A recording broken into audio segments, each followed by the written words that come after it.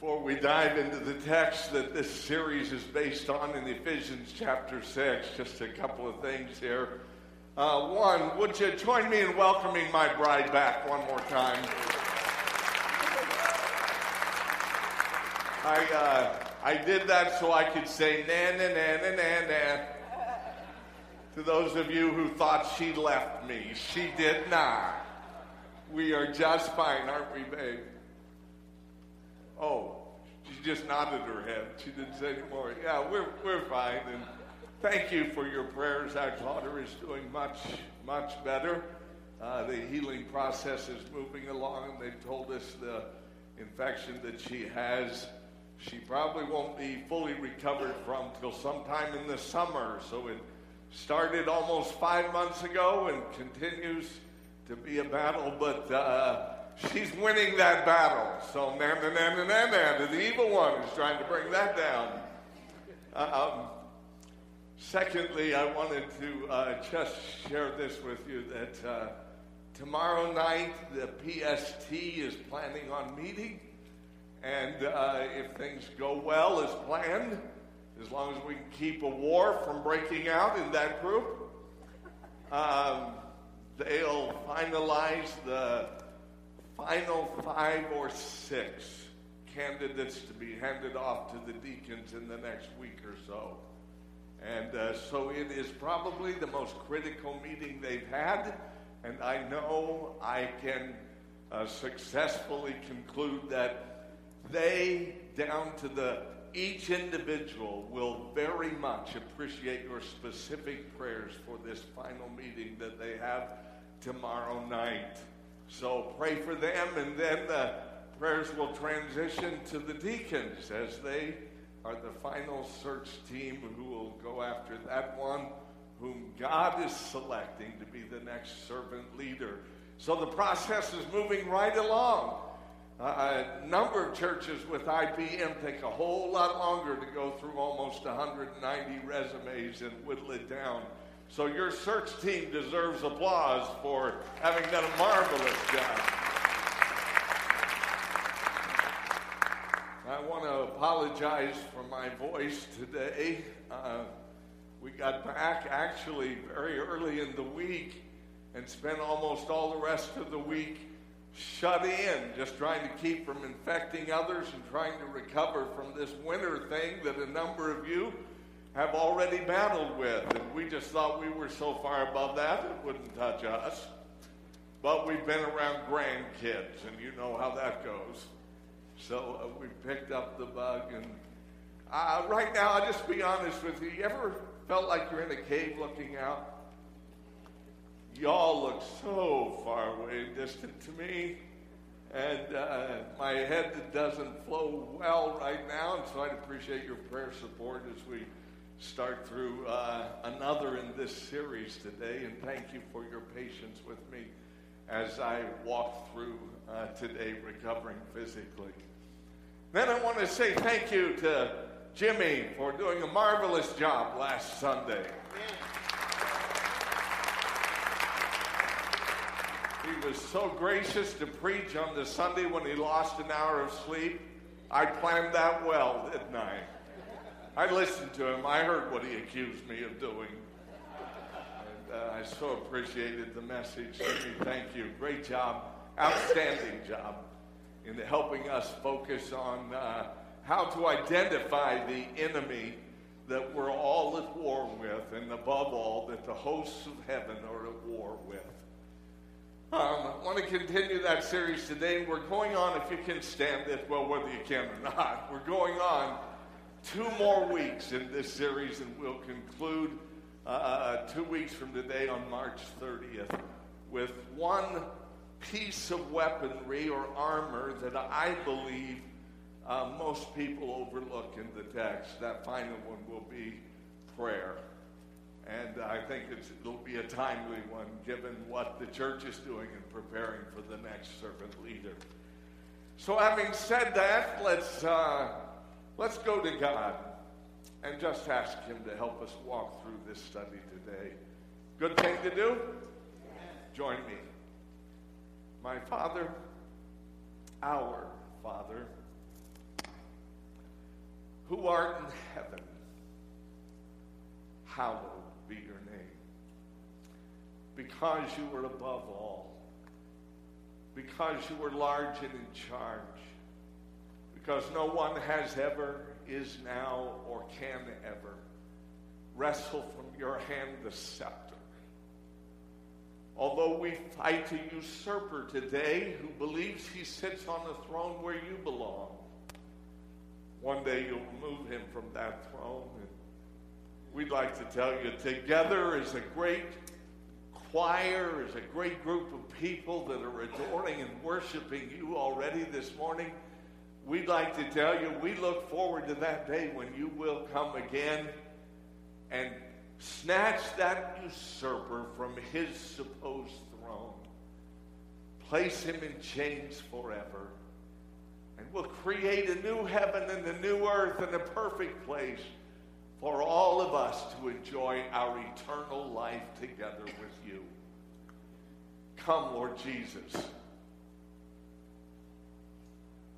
God's people said, come, Lord Jesus, and bring in that great and wonderful hour when never again will we be at war with anyone or anything. Prepare us for what we have to face today and until Jesus comes. Prepare us with the hope that this great text offers.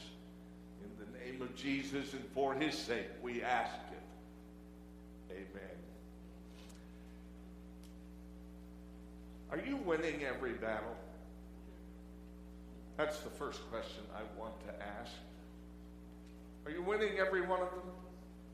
No, neither did Israel in the Old Testament when God promised to be with them and bring down every enemy that they had to face. They lost, or they won when they first entered the land of promise. Remember Jericho? There was a great victory with a great plan. How many of us would have said, okay, I'm in on this one. I'll march around with you once a day for 7 days, and then 7 times on the 7th day, at the end of which we'll shout. And then the battle will be won. Great plan, man. I'm all in. Well, they were all in, and God gave them the victory. But there came the next battle. Anybody here remember a little place called Ai? Oh, we don't need to take the whole army in for this battle, the Israelites thought. All of our soldiers, most of our soldiers can stay home. We'll just take in that handful because this is just a little village, a borough. It's not a metropolis like Nineveh. What was the city? Thank you. I need your help today. I told you. Like Jericho was. It's just this little place. What happened was they went in without the plan and power and armor of God. And they came walking away, running away with their tails between their legs. They lost. So God wrote them off and destroyed them forever and never gave them any hope again. No. I love this part of it. When anyone repents, turns to God, wants to be reconciled to him, he restores power to them in the battle. And in fact, this is what I've learned in my life, and I hope you've learned it in yours. Just because we lose one battle doesn't mean God gives up on us. He's a God of love. He's a God of grace. And please, my friend, don't forget that. Those of you in the series that we're in during the men's breakfast is so important to get this principle. Those of you who are losing battle after battle after battle after battle and then concluding there is no hope, I've come to say again, in this series called This Means War, Ephesians 6 is all about hope. It is all about you having what you need to win in this battle. Now we come to the next piece of armor found in verse number 17, the first part of the verse. And it goes like this: stand, that's actually in verse 14, and the rest of it is in verse 17. Take the helmet of salvation. Great piece of armor, without which you dare not go to battle. That armor, that piece of armor may not be what you've been taught over the years, or what you and what I thought for a lot of years. It is something different, and I'd like you to catch it this morning, and I hope you'll come with an open mind and walk out and not brand Larry a heretic. Have you found me to be that yet? Okay, so hang in there, and I think I can successfully encourage you to view it a bit differently than you have in the past.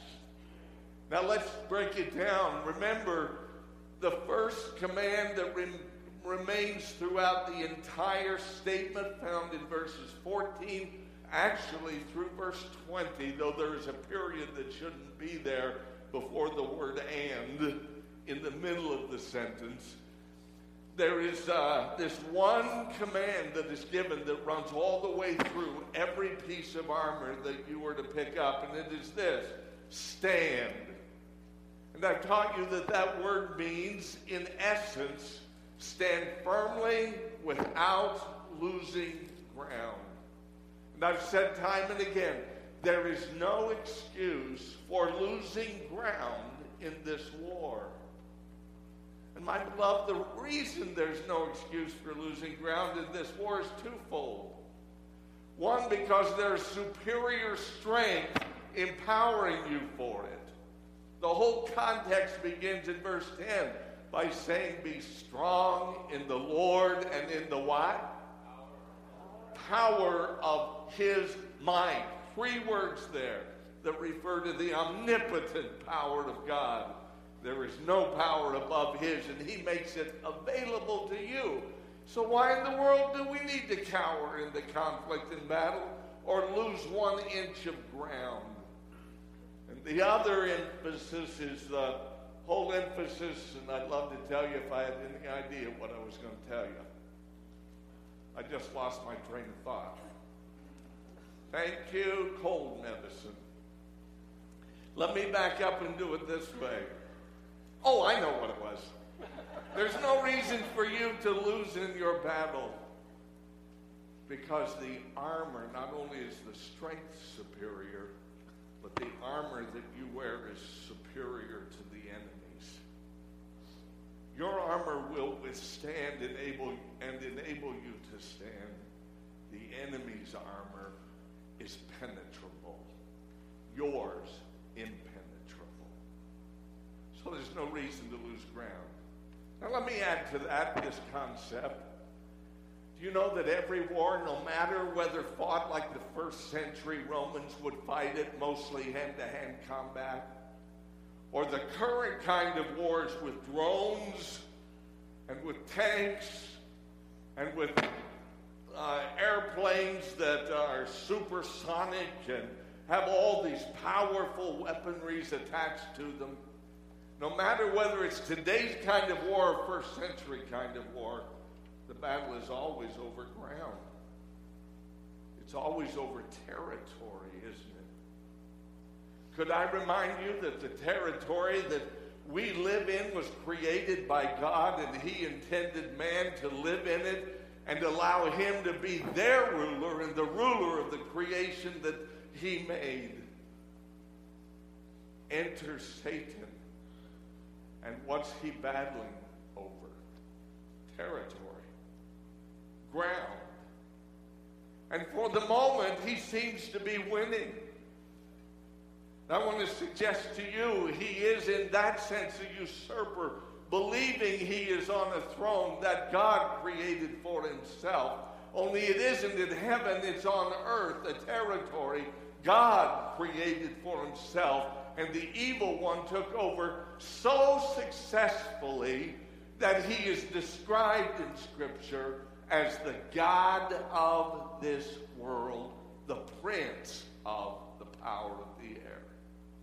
In other words, the one who is in charge of this culture and area, control, ground, territory God created for himself. Now, our responsibility as a New Testament church is to stand, my beloved, without giving ground, territory, 1 inch of it, back to the evil one. And this whole series is all about you holding your ground. Now, it's pretty important we hold our ground together as a church inside these walls, right? Aren't there things we don't want to give up and give away? Well, there are some things we don't want to that we should. But there is ground and territory that belongs to God, that is non-negotiable, that cannot be given up. Most of it revolves around the very truth of the Word of God. And I've always been historically conservative and traditional, and will always be theologically. Are you with me?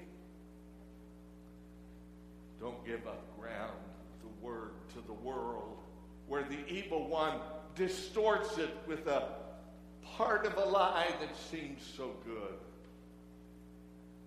We'll not give that ground. We'll hold it. Now stay with me on that.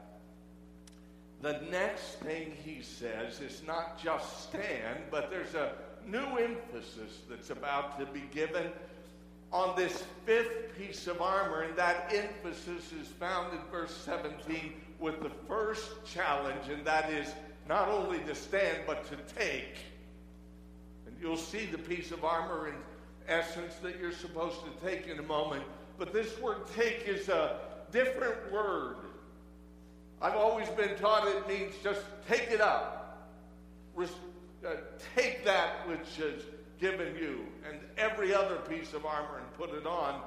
But it actually means receive with favor. And it's not so much a command, though it is, as it is primarily a plea. Which simply means this: you are implored to receive this next piece of armor as you would a gift that somebody offers. So it boils down to this: it's a choice. The choice as to whether or not you'll take and receive the gift that God offers to you. Now hang in there. I remember a number of Christmases ago, we wrapped up one of these dollhouse things that I had made for our granddaughter. It wasn't a dollhouse, it was a doll bed. You ever seen an American Girl magazine? American Girl doll magazine. You ever seen that? You know, one of our kids used my credit card to purchase a doll and then reimburse me for that. And for the next 12 years, I've gotten at least twice a year a new American Doll magazine in the mail. And it came a couple of weeks ago. What? I had no kids here. Don't send me an American Doll magazine. So I go visit the grandkids this last week. And our 7-year-old said, "Grandpa, let me show you something." And she brought out the magazine. Gotta have one of these. Isn't she dressed marvelously? Now, I gotta tell you, I wouldn't look at that magazine with anybody else but my granddaughter. That's it. Now watch it. A number of years ago, there was one of these doll houses in that magazine, and one of the grandkids said, "I want that for Christmas from Grandpa." Have you seen the price of those things? Phenomenal. I thought, I can build one better than that looks just like that. And I did. I built it better and bigger. And it comes out like this and about this tall for this little bitty baby. We wrapped it up on Christmas morning, brought it out, and set it in front of her. And she looked at it and said, that's too big. I don't want it, and took off. No, I lie. She saw that and her eyes got big. That's for me? Yeah, that's for you. And she tore into that thing and unwrapped it, ran to her bedroom, got her doll, and put it on that bed that we had made, and thought it was the most marvelous gift she'd ever gotten. Now watch this. No kid ever looked at a gift and said, that's too big for me. Kids don't do that. They have this childlike confidence. Whatever is in that is given me because they love me and they know what I want, so I'm expecting something great. Listen up. Your Father above has offered you one of the most marvelous gifts of all. He gives it to you and offers it to you as something that is for your good. And he knows you need it for the rest of your life. And if you don't receive it with gladness and joy and favor, use it the way it was created for you exactly, then you have so little hope to make it in the battle that you're a part of. You with me? As no little child would look at a Christmas gift and turn it away, why on earth would we ever turn away this great gift that he offers to us?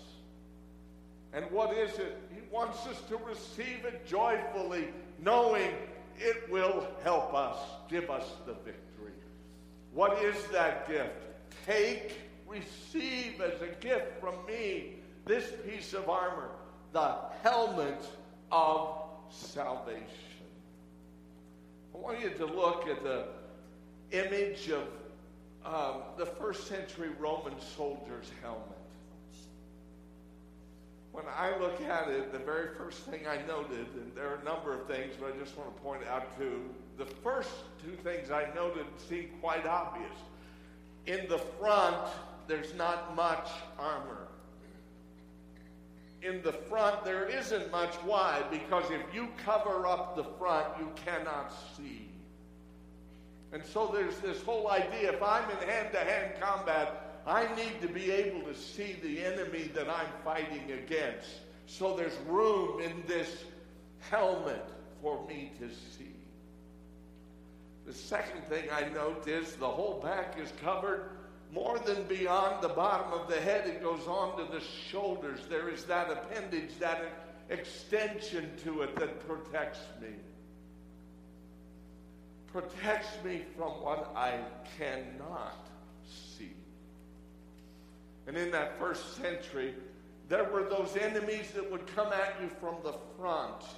And they were soldiers just like you who would face you and bring this short sword, probably 2 feet long, and try to bring you down with it.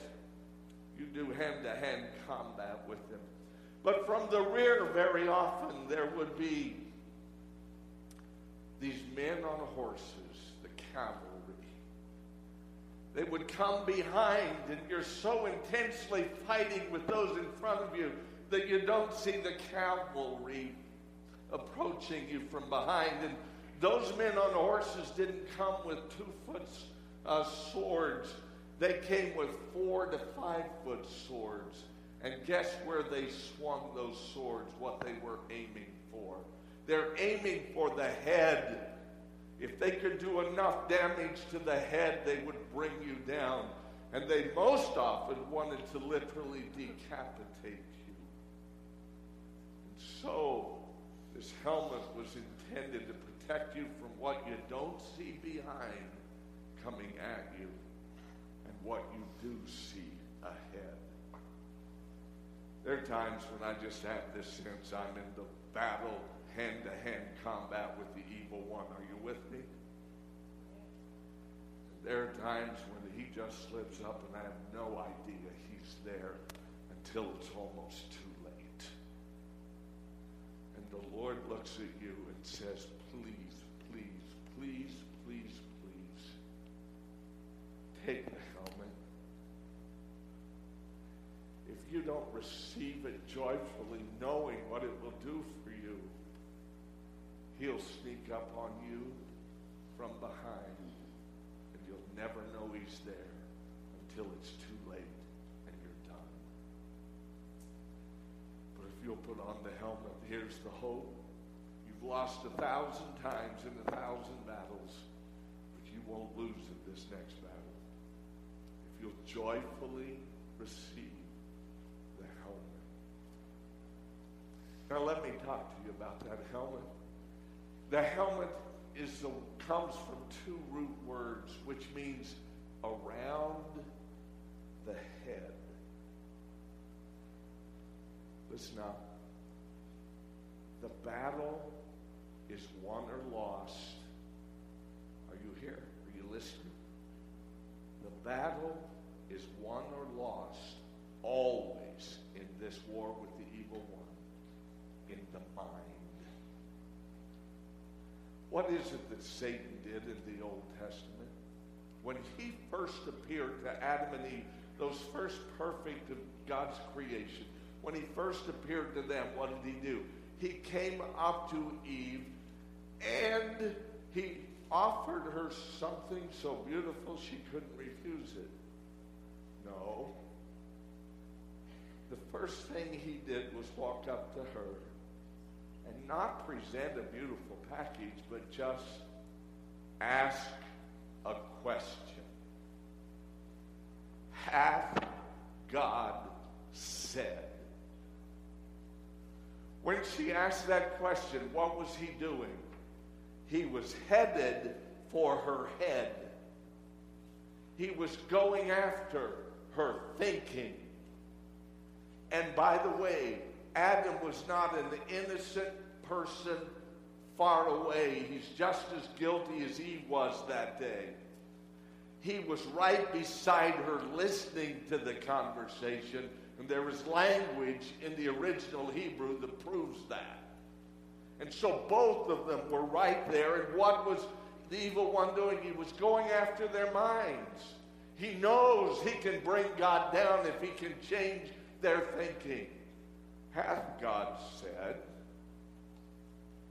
you can't have that fruit?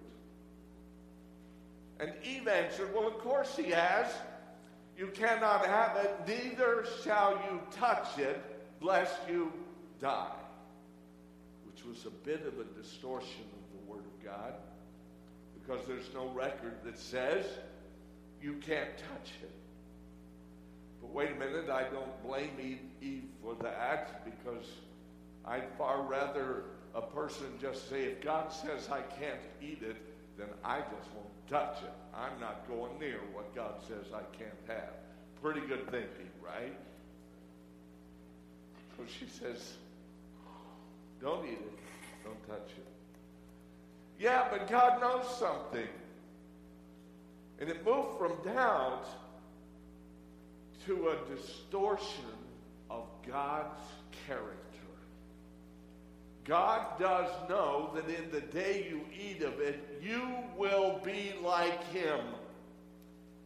And then listen, here's another word about the mind. Then he reasons. Without saying it, he just implied it, and Adam and Eve understood exactly what he was saying. It's not stated, but what he meant was, God does know you'll be like him, and God doesn't want you to be like him. Is that a lie? Yeah, because what's the first thing God said before ever there was a man? Let's make man in our own, say it, image, to be like us.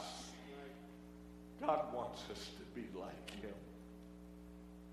And instead of saying, get thee behind me, Satan, I said, oh, maybe we She'd like to be more like God, knowing good and evil. And then she saw that it was something to be desired. Her head is still telling her, I'd like that. Looks good to me. In all of that conversation, it was a battle for the mind. I've come to say to you that God offers salvation. Listen carefully now. A word that does not mean redemption by the blood of the sacrifice. All my life, I've been taught that God wants me to reason through and by faith come to the conclusion that the blood of the Lamb is what redeems me, and I believe that with all my heart. But I've been taught that's what this context is saying to me. I must put on salvation, or I can have no victory in this battle.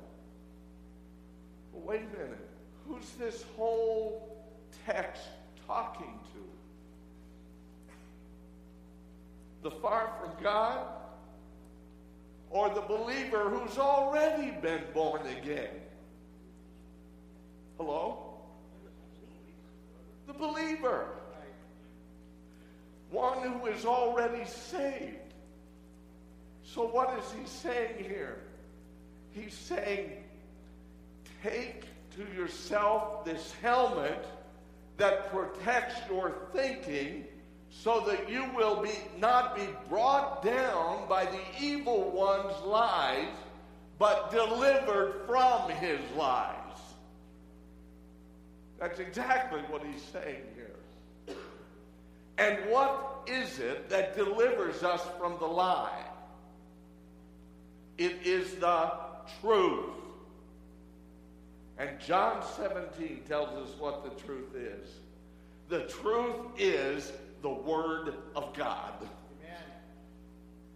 So how do you stop a lie? By putting on the helmet of truth, if you will.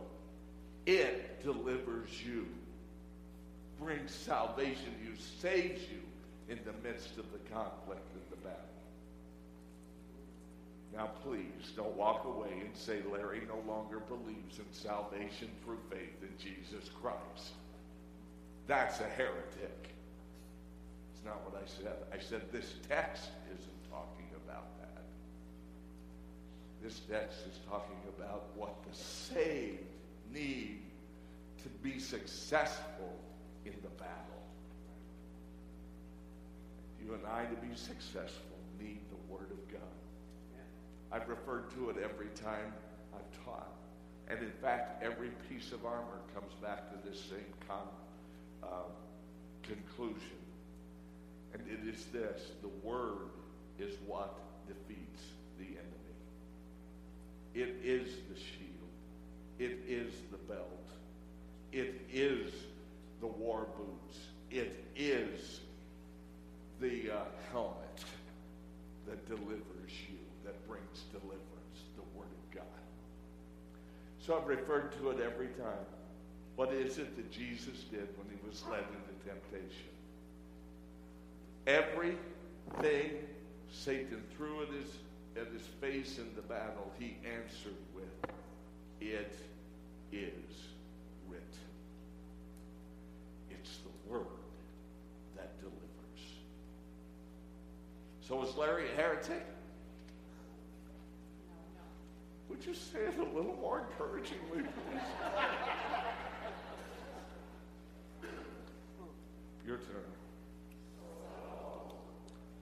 So, for years I was opposed to saying something like this. But I'd encourage you to pray periodically a portion of the model prayer. Deliver us from the evil one. There's another phrase that prefaces that one that I probably should have put on the screen for you. That phrase is, lead us not into temptation. today.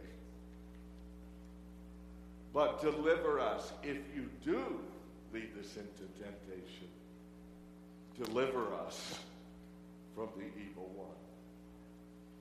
And God's already answered that prayer for you.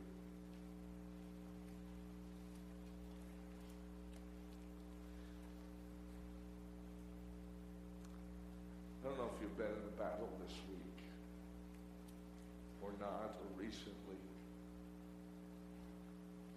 It just seems like we're in a season in our life personally where these battles come from every front. Financially, physically, fraternally, and familially. Friends, family, money, health. Just portal.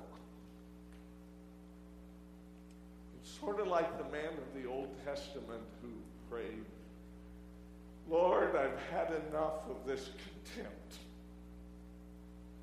You ever been there? Sort of like that. This is a moment and season in life when I'm ready to say, God, I've had enough of this battle. Please, please, please, please, if you choose, lead me not into the battle today. Give me a break. Your heart ever been ready to cry that? I think Jesus knew our hearts when he taught this model prayer and said, it's okay. It's okay. It's okay. When you feel pressed in on every side, it's okay to say, please, God, not today. But never without praying that last thing that Jesus prayed in the garden. Nevertheless, not my will, but yours be done. You can lead me into the battle today if that's what will bring you the most glory and honor. Knowing that even that battle is a gift from you, an opportunity for me to adore and praise and honor you by putting on a helmet. So it's okay to tell God, he knows how limited we are. Had enough. Please don't lead me into it today. But one more thing. Store the Word of God in your head for those times when you are led into the heat of the battle by the Lord, or you will be defeated.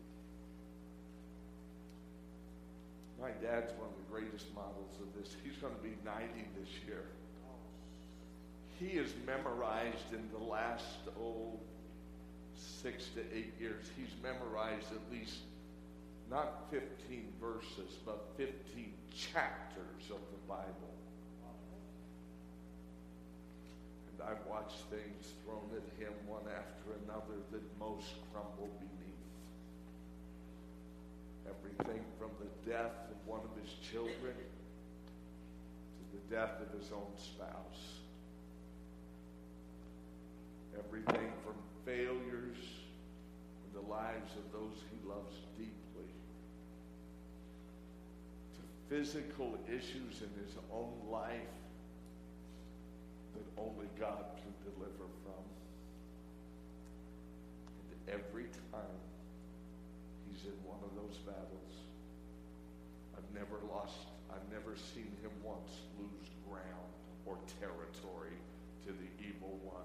Every single time he pulls out, miraculously, no. From a human perspective, because of his diligence to store up in his head the Word of God, he pulls out that which brings down the discouragement, the doubt, the despondency, and would lead to depression. He brings out the powerful Word of God and uses it to say, this is my hope.